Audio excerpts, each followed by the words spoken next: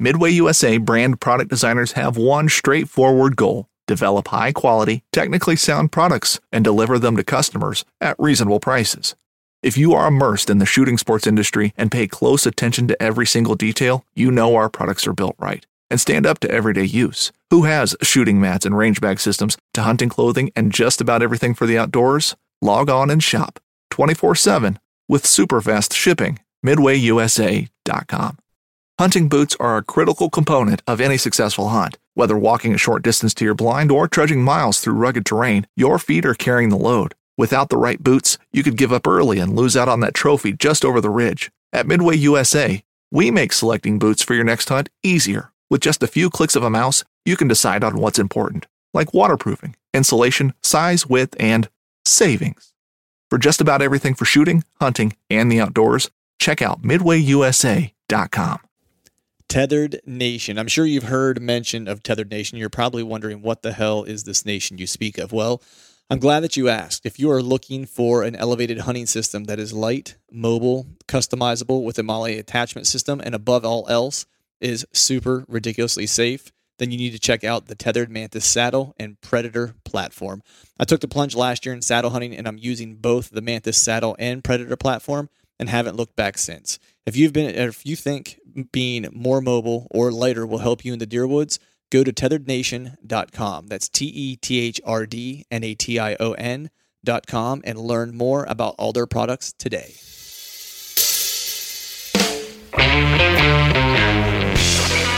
Hello and welcome to the Truth from Stan Deer Hunting Podcast. I'm your host, Clint Campbell, and you're listening to episode number 126.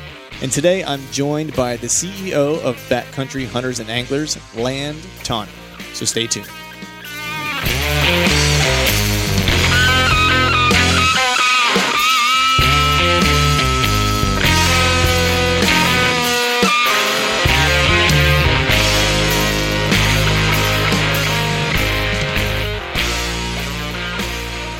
All right. What is up, everyone? Hope everyone is doing good out there. Happy Wednesday to you. Hope you had a chance to enjoy a little bit of this nice weather we've been having. This past weekend was awesome. I don't really have a memory of a better weekend in recent memory, with just like the nice temperatures, low humidity. It was almost perfect weather for this time of year. So I hope all you out there listening had a chance to get out and do some deer work, whether it was hanging trail cameras or whether it was getting that food plot in that finally dried out, or maybe hanging some sets or prepping some trees or something. But I hope you had a chance to get out and enjoy it.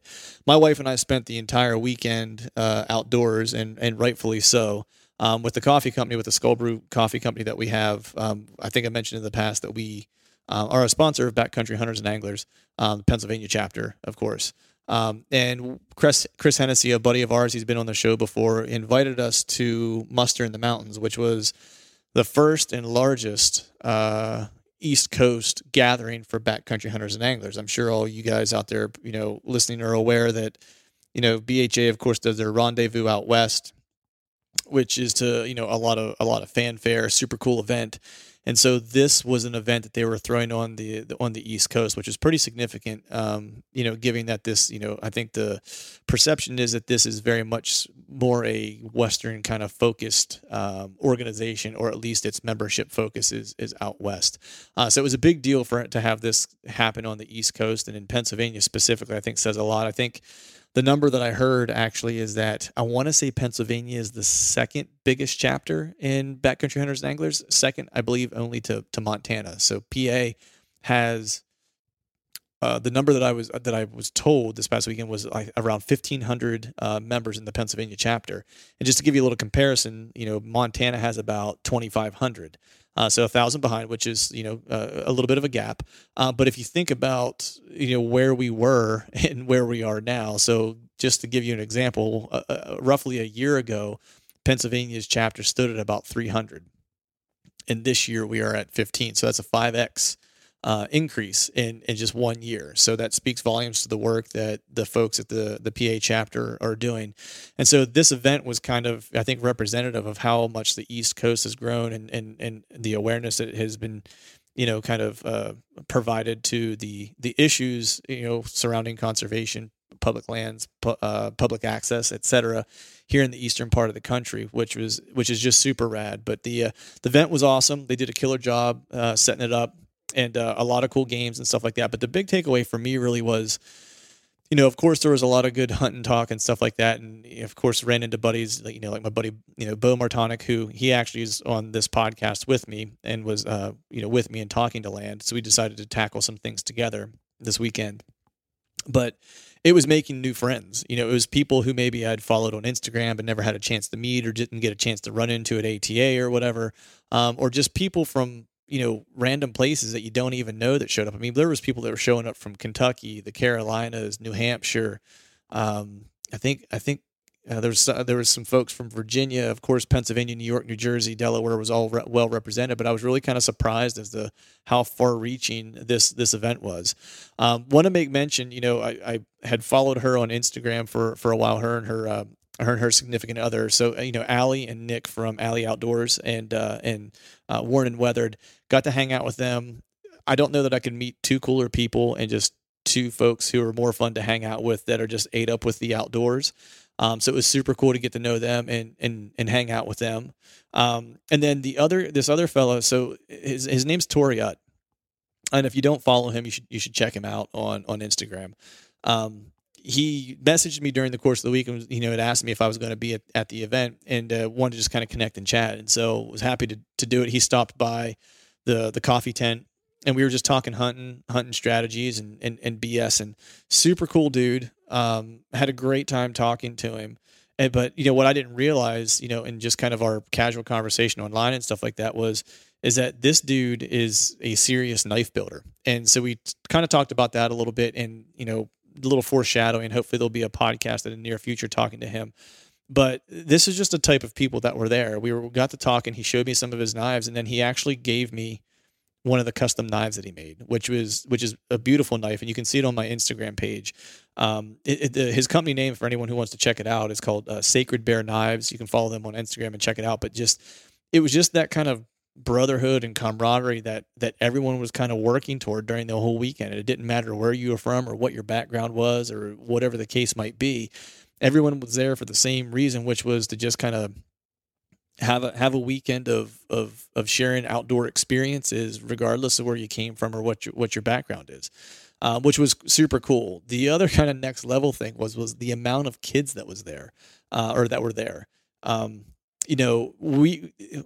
Our age group or our generation, if you will, is going to do so much, and hopefully we're charged with setting a solid foundation for the next group of hunters and anglers that come behind us to kind of take the mantle and move it even further forward. But I think we're kind of here to lay the foundation. And what really was kind of nice to see, and it might even go as far as to say is that, it warmed the heart a little bit, was to see the number of kids that were there just enjoying the outdoors. Like there was a kid, it was, they were from Kentucky.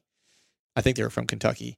There was a wild game cook-off, and their dad brought them in, and they brought the one boy killed his first deer this year and saved his back straps since he killed his deer because he wanted to come do this cook-off, and brought his back straps to this event and did a cook-off, a wild game cook-off, and ended up winning the cook-off.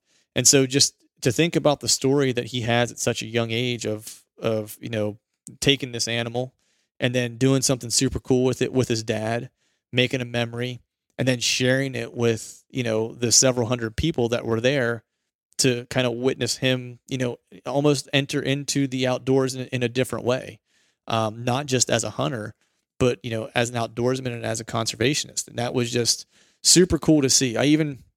One kid's a pretty good shot. He actually shot me in the neck with a Nerf gun. Had to teach him maybe to, want to aim a little lower, maybe put it behind the front shoulder, and it might be a better shot. But it was just super cool to see all the kids. The other takeaway is like, if you're out there and you have kids, don't buy them any toys. Just give them a pile of dirt and they'll play for days, because every kid played in the gravel. Even if they had toys, they kind of gravitated toward the gravel. But it was just a super cool event. I'm already looking forward to doing it next year. Hopefully it's something that happens annually. I can't believe that they wouldn't do it annually. Just because I think it went off without a hitch. And I think that, just as it goes forward year over year, it's just going to get bigger and bigger. And I could see a day when the East Coast, when the Muster in the Mountains or whatever it ends up being called, going forward, that it rivals the rendezvous out west. But today's show is super cool. Lantani is, of course, the leader of Backcountry Hunters and Anglers, and Bo and I were able to steal him for a little while. This is a short podcast because, as you can imagine, at these types of events, he's in high demand to talk to folks and make some presentations and stuff like that. And that was the case. We were able to steal him for about 25 to 30 minutes in chat. But the one thing I want to mention, was, as we were packing up on Sunday morning, my wife and I showed up to serve coffee to everyone who was packing up their gear, their tents and stuff like that. And getting out of there, we figured everyone would probably need to be caffeinated. And Land was just kind of walking around, talking to everyone, talking to the volunteers, talking to, his staff from the different chapters, and, showing, of course, gratitude to the hard work that they've done, and just enjoying just kind of taking it all in to a degree. And he stopped over to talk to Megan and I, and we just kind of started BSing a little bit. And the one thing that kind of struck me, and I didn't think about it until he mentioned it, which was, I can't recall there being a single quote unquote asshole in the group the entire weekend. You always get that 10% asshole factor. Doesn't matter where you go. You could be in church and you're going to have 10% of the people in the church are assholes. You can go to a concert and it could be the calmest concert you've ever been to. It could be a James Taylor concert. You're going to have 10% of the people in the audience are going to be assholes, going to get drunk and ruin someone's time. It just goes without fail, right? It's just kind of like human nature. This is probably the first time that I can remember where I went somewhere and there wasn't a single problem. You didn't hear a single person say an even slightly negative remark about anyone or anything at all. Period. Full stop. Which just, to me, when you get a group of people together and there were drinks involved, there was a beer vendor there, everyone was socially lubricated as much as they wanted to be or needed to be, and there was just not a single issue.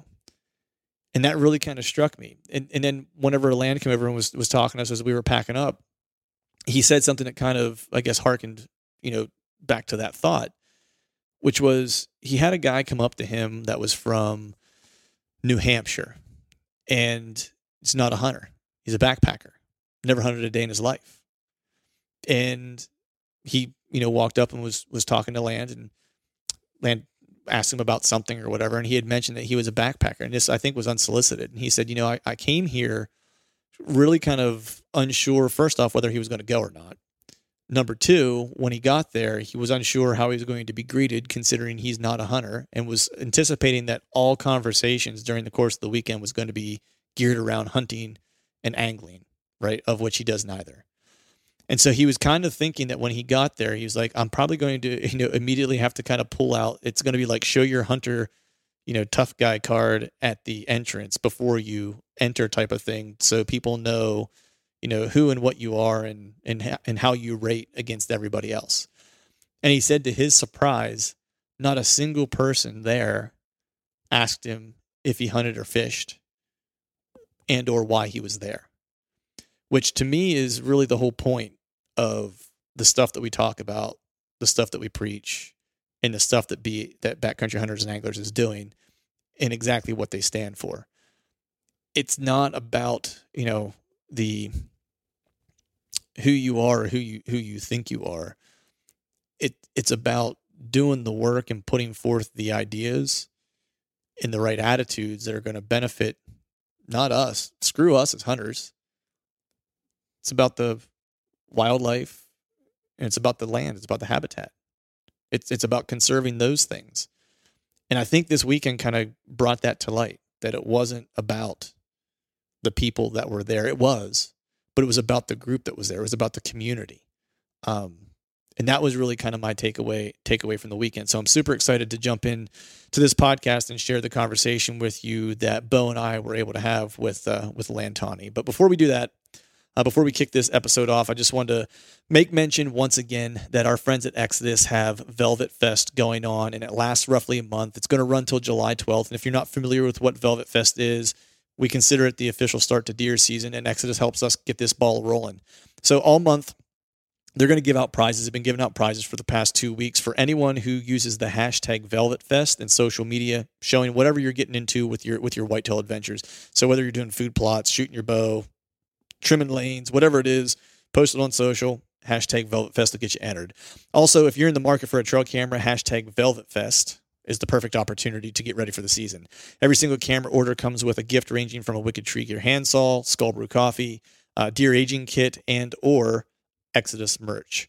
Also, every single camera or order comes with a random prize card that you'll get to scratch off and reveal a prize. It's kind of like a lottery scratch off, and they've been giving away some pretty killer prizes. So with this celebration, you might be wondering what exactly are they giving away as prizes in general when they do the drawings from when you tag your social posts with hashtag VelvetFest. Well, they've already given away a Maven rifle scope. They've already given away an Exodus trail camera package. And what is coming up in week 3 and week 4 is a tethered package, which you're not going to want to miss, and an Exodus render package, which you're also not going to miss because it's their new cell camera that's coming out, which is kick-ass. You'll automatically be entered with any purchase on the website for the grand prize. There's a lot to this campaign, so you just want to head over to their website, which is ExodusOutdoorGear.com, and sign up for their newsletter because they'll be giving out a lot of information, announcing winners, etc., through their newsletter. And they'll also have a VelvetFest calendar and highlights with all the details there, so you'll be able to kind of see what the coming weeks will have to offer. So if you're not familiar with Exodus, though, which I'd be hard-pressed to think that you're not if you're listening to this podcast, but over the last 4 years, they've consistently shown that they build kick-ass cameras. They have a 5-year theft policy. They have the camera's backed by a 5-year warranty. That's right, 5 years, half a decade that you're not going to have to worry about if your camera shits out or gets stolen. So be sure to take part of VelvetFest celebration and be sure to tag Exodus in any of your posts because our buddies at Exodus will want to see what you got going on for the prep of deer season. So with that, let's go ahead and get to the conversation with Lantani. All right, folks, welcome back. You are listening to a unique episode of this podcast. This is a co-brand podcast with myself, Clint, from Truth from the Stand, and I have my buddy Bo Martonic from East Meets West.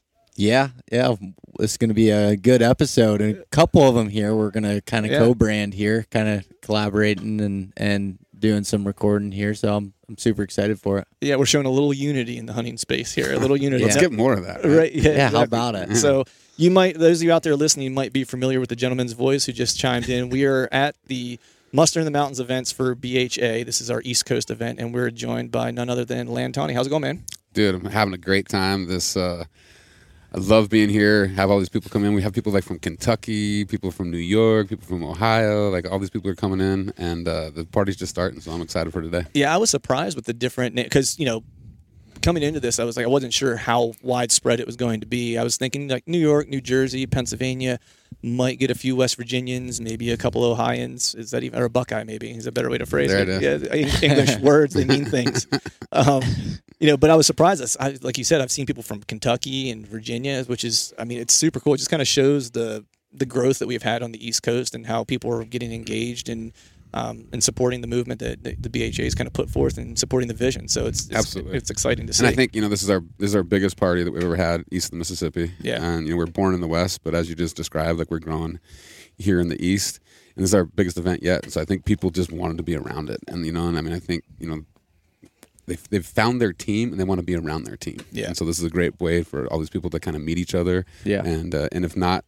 If they have, maybe it's reconnecting with people they've only seen like once or twice. Right. So yeah, I know last night coming in early, my wife and I went back to our Airbnb. I'm a camp type. She's more of a glamp type, maybe. You had to like say that online, like Yeah, hey, this podcast all about transparency, and we're not hiding anything here. And I bet she doesn't listen to your podcast. Does no, she has in the past. Actually, she listened to like a recent one, and she made a comment. She's like, "What do you mean by something like I didn't say battle axe, but it was maybe something as bad as that, right?" And she's like, "What did she mean by that?" And I was like, "Oh, it's just hunting talk, babe. Like, it's just what I say with the guys, So it went over like a Led Zeppelin. And it was not good.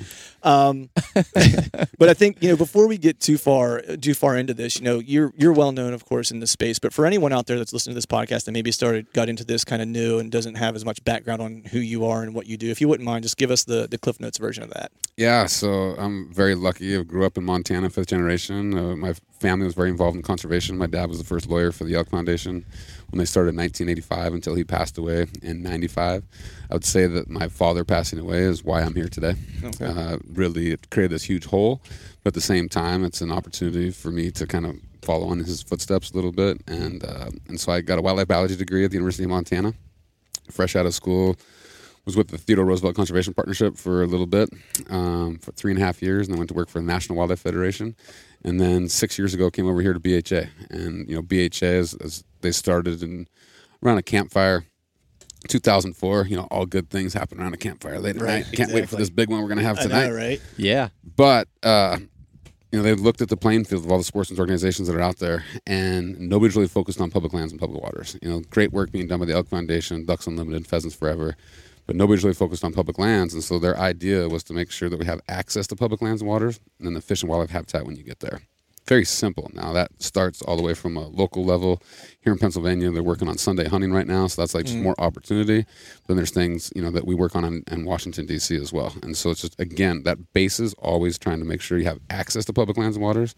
And, we could have access to a parking lot, but we don't want that, right? We want access to good quality habitat when we get there. So that's what we're working on. Right. And just an important, I think, thing for folks out there to know, I guess, is that even though we are backcountry hunters and anglers, right? Like the access isn't just for those folks, right? It's not just like there's benefits beyond just those of us who like to go afield or like to throw a line in a stream, right? It's like anyone out there, whether it's a bird watcher, whether it's a hiker, a camper, whatever the case is. Like we're all kind of in this together. It would be nice if we could figure out ways that we could all start to share maybe a little bit more of the burden, if you will, sure. or pushing for the progress, maybe. But I think that'll come as we continue to do events like this and people get involved. I think it's just. The 1911 is one of the most iconic firearms in history. Designed by John Browning, the 1911 was the standard issue sidearm of the U.S. military from 1911 to 1985. While Colt produced the original, almost every major firearm company has produced its own version. It's wildly revered for its reliability, crisp trigger, and is still a favorite for all types of shooters.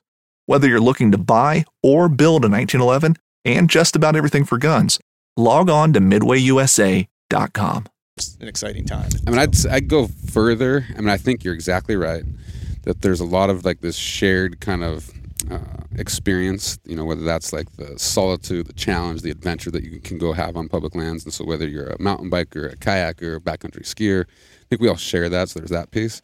But I would also say that, the outdoor economy, which is $887 billion in this country, which is sustainable and something that we can grow, like that should mean something to every American. And then clean air and clean water, clean air and clean water, we all depend on that, right? Yeah. And the majority of that comes from our public lands. And so to me, if you don't hunt or fish or utilize our public lands, like clean air and clean water still matter to you. And so I think that matters to all Americans. And so I think we're all trying to figure out ways to work more together. And I think, there's some indication that that's working. Right. Yeah. I think I think if you go to places that we take some of those things for granted, right? Coming from Pennsylvania, right? I've never had an issue with clean air, clean water where I grew up, right? Sure. Because I grew up in, as we were talking before we hopped on the podcast, Pennsylvania. Bo's from PA as well, from rural PA. But when you think about places, not to bring up a sore subject, but places like Flint, Michigan, right, comes to mind, right? It's like the basic, what we would consider to be things you should just naturally have, like almost like a God-given right? They don't have, right? And they're struggling with it. It's causing some serious health concerns, which then parlays into, a healthcare system that's strapped and increasing costs there, which impacts Americans. So it's not just, I think all these things people fail somewhat whenever they look at it as an isolated, episode or incident, right? There's downstream effects that all these things have. No pun intended. Right, exactly. That, if people really understood what that meant for the downstream kind of, impact, it does become an issue to them because maybe they don't hunt, maybe they don't hike, maybe they don't care about fishing or whatever. That's fine. But like, do you care about these other ancillary things that are going to impact you, and not just you, but generations to come? Absolutely. So I don't know if you have anything to add to that, but yeah, and it's funny because so I grew up in the heart of the Pennsylvania wilds area, the Allegheny National Forest, everything. So I never realized, how lucky I was to have that. I just could go out my door and hunt, wherever. That's just you had how a big I grew backyard. Up. Yeah, a big backyard. Exactly. Yeah.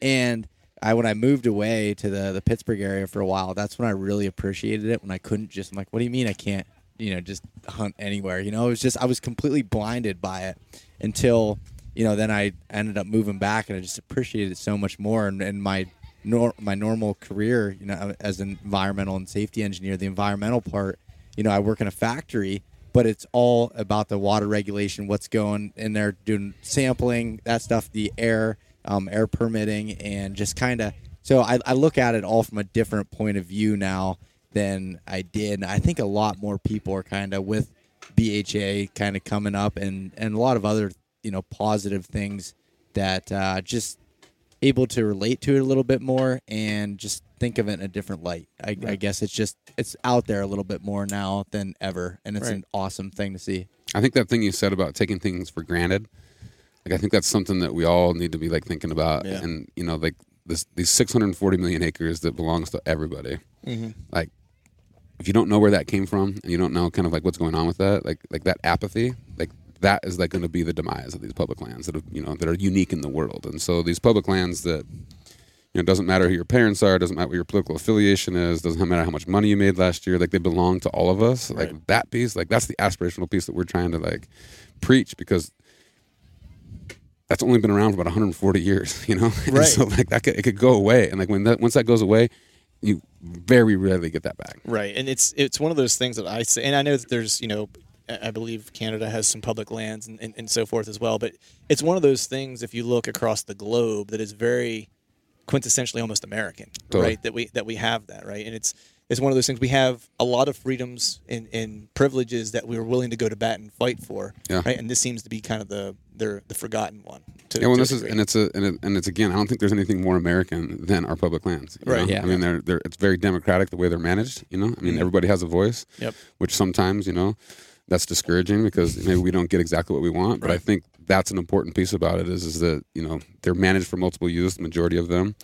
And that means not all uses all the time everywhere, right? And so there's I think people that manage our public lands, it's one of the hardest jobs ever, right? You're trying to make everybody happy. That's a really hard thing to do. Yeah, and then they're charged with managing all the dissenting opinions, right? Absolutely. And those dissenting opinions, just like in a court of law, makes whatever it is you come out with stronger, right? Because you've had the opportunity to hear all sides. Absolutely. I want to comment on something, or just kind of follow up on something you had mentioned, just about taking things for granted and stuff like that, because it feels like, and I wanted to get your perspective on this because you have a great bird's eye view with what you do, but the apathy seems like it's more significant in the East versus the West. Whenever the friends that I have in the West, right, they seem much more in tune with what's going on in their public spaces, what's going on with their environment and stuff like that. It seems like on the East Coast, people just aren't quite as connected to it. And I don't know if you see that as well with the BHA in terms of numbers, what regions are growing the most and what types of actions, regions are taking or not taking, maybe might be a better way to put it. So just from your perspective, do you see that, and what do you kind of attribute that to, if you do see it? I don't know if I totally see that. I think that, and if there is that piece, I would say it in a couple of ways. You talked about the Allegheny here. Yeah. There's public lands all over the eastern part of the United States, but it's not as prevalent as it is in the West, right? And so it's not as everyday. You grew up, Allegheny, so that's I think you're a little bit unique in that piece. But I think, so maybe there's that disconnect a little bit from public lands because there just isn't as much, out here in the East. But the Pennsylvania chapter right now, it's growing like a weed. And I made a bet with one of the chapter leaders at Rendezvous that, and he says that they're going to have the most membership by 2021. Nice. Now, we've only bet a bottle of whiskey, so it's not like there's a huge problem. And everyone's winning. On exactly. So exactly. Let's be fair. But it's the ambition. I think, again, even if you didn't grow up right next to the Allegheny and it's in your backyard, that 640 million acres belongs to everybody. And I think, that public land on our shirt, that's kind of a slogan that we use all the time. Once people figure that out, that apathy changes pretty quickly. But if you don't know that piece, I've traveled all over the country, and especially when I'm in airports, and you wear that T-shirt, and either you're getting high fives or somebody's like, "What does that mean?" Yeah. And it's this little short conversation. All of a sudden, it's and their mind is blown, right? Yeah. And to me, so it's about teaching. I think once you teach, and so maybe people out in the West, just because they're around it more, they know more about it. And then once you teach people that don't know anything about it, they're super excited and more engaged in it. Yeah. It's funny. I wore that shirt to my grandparents' house one day. Yeah. And my grandpa, I think he's 85 years old. He goes, public landowner. What land do you own? Wait, public. He's like trying to figure it out. He's thinking too deep into it. I was explaining it, and it was funny. But so like you were saying how it's unique that I grew up in that area. I hosted a pint night there.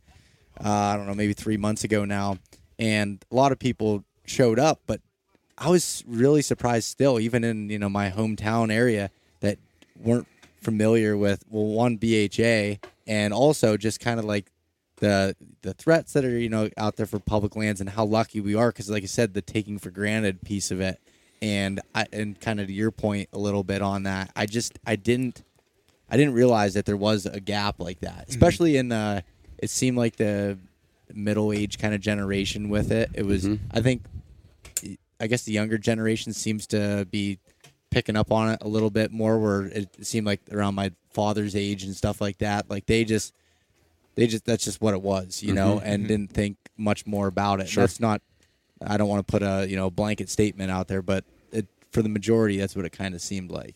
Right. So it's cool to be able to kind of put get that word out, and even through different things like pint nights, and everyone likes to drink beer and talk hunting, so might as well have a good purpose behind it. Like you're building like a community, right? Yeah, I mean, exactly. I think people are starving. I mean, it's like this internet world that we're living in. It's like it's kind of easy to communicate with like likes and like a one little comment.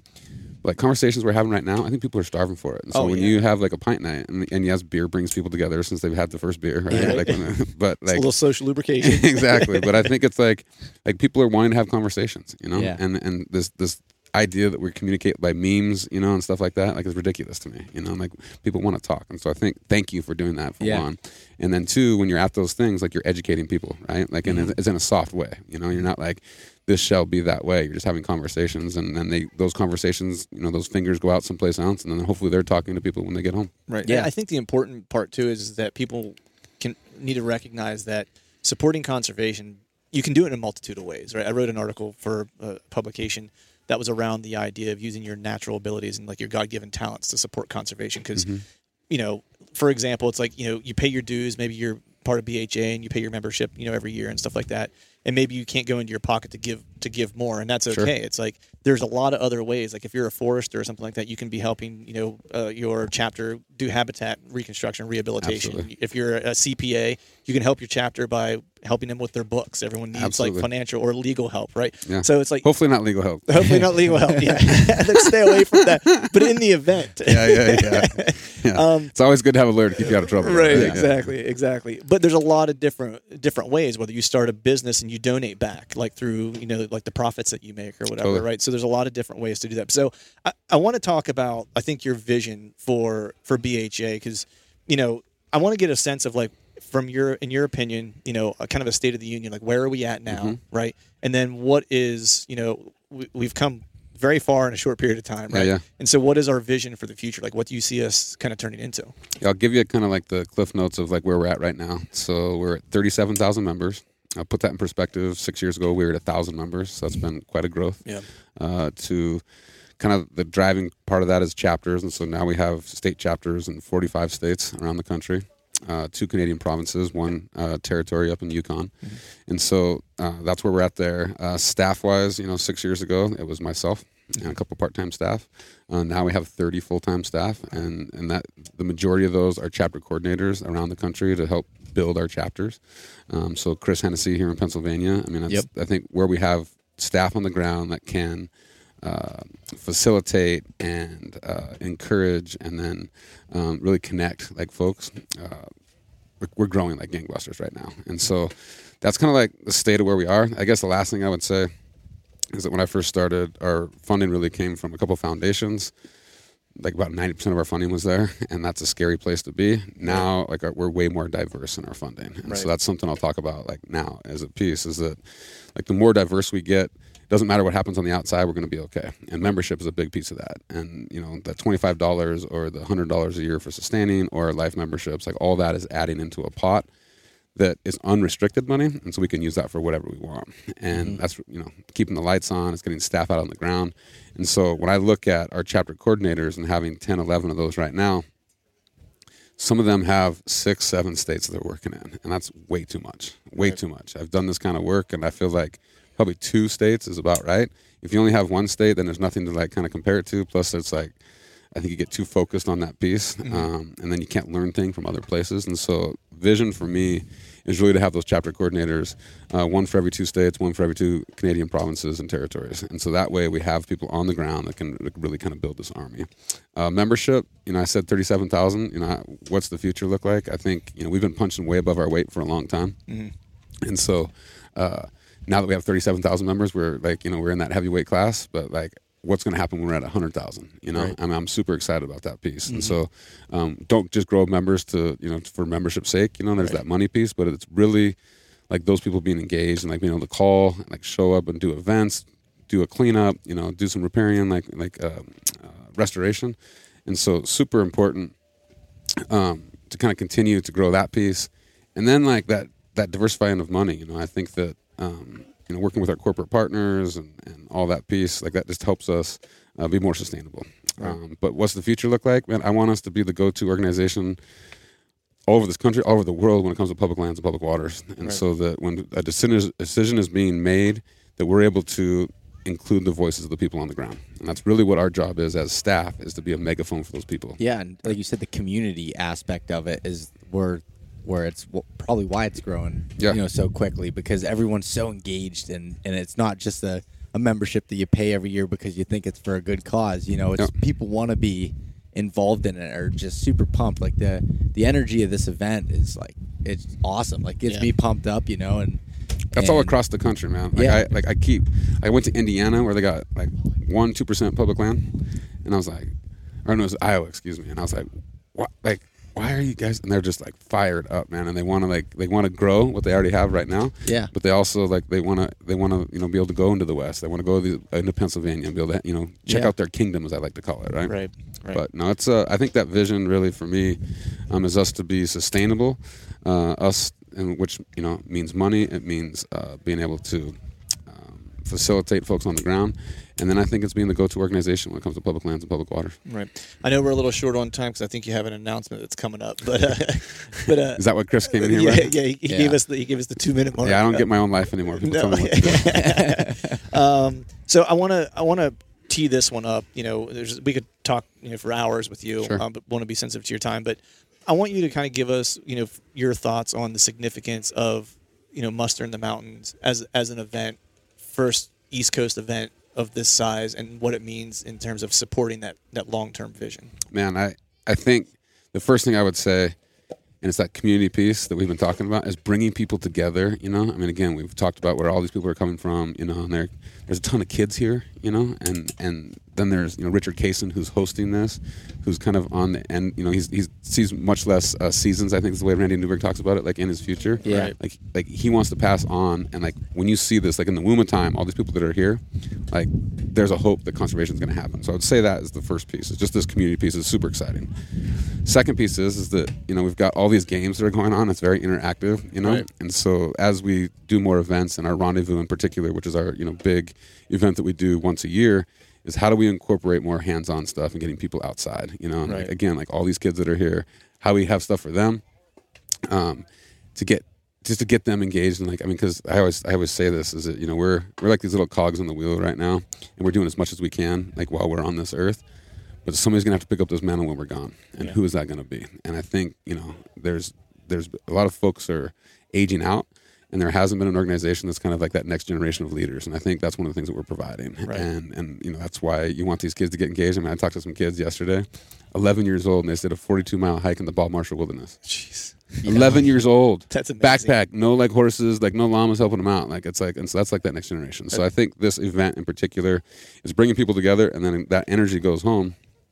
And those little roots, from the tree. Maybe tentacles is not okay. Yeah, like it's an octopus. I don't know what that is. Those roots go out, and so I think the significance of that just helps us grow even more out here in the East, and really, I think, get people engaged on issues that are out here, but also, make sure that they know that 640 million acres, it belongs to all of them. Belongs to all of us. Yeah. It's such like, and going back on that community piece, it's funny. I was working at the Great American Outdoor Show in Harrisburg.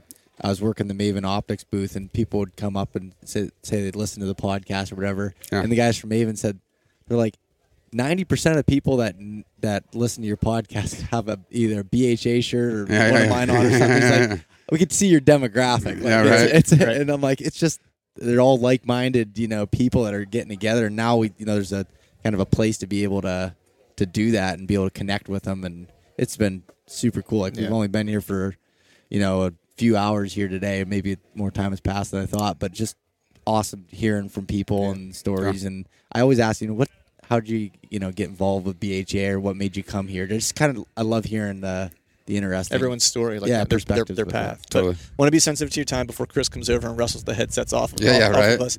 But if you wouldn't mind, let folks out there that are listening know where they can find more information about BHA and how they can get involved. Totally. So we have a very, I'm biased, but our website's awesome. It's backcountryhunters.org. Yep.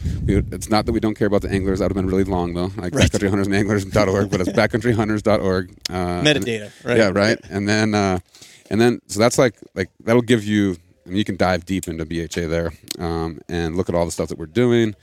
If a day-to-day, like Instagram is probably like the best thing to see, like what we're doing on a day-to-day basis. Yeah. And whether that's events that we're doing all across the country, whether that's an issue like the Land and Water Conservation Fund that you can take action on, I think Instagram is a great place.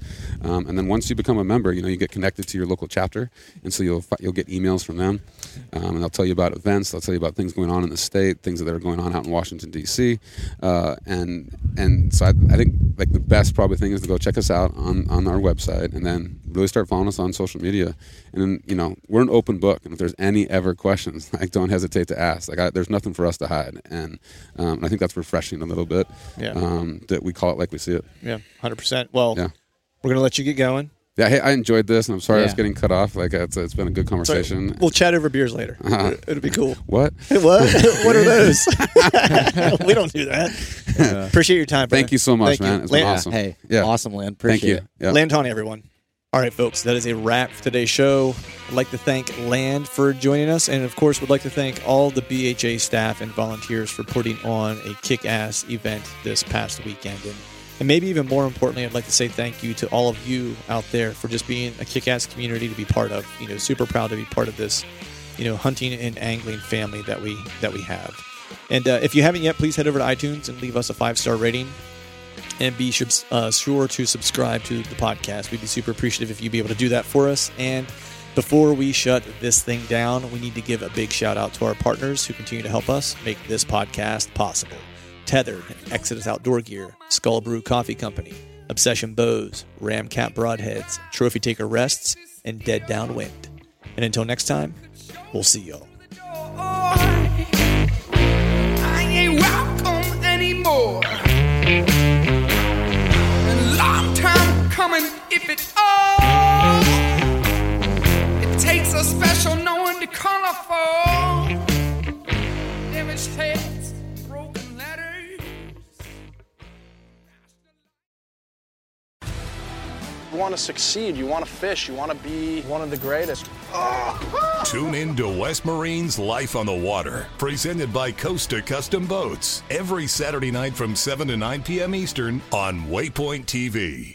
All right, gang, the new Truth merch is in stock at truthfromthestand.com and on YouTube below any of the Truth from the Stand videos.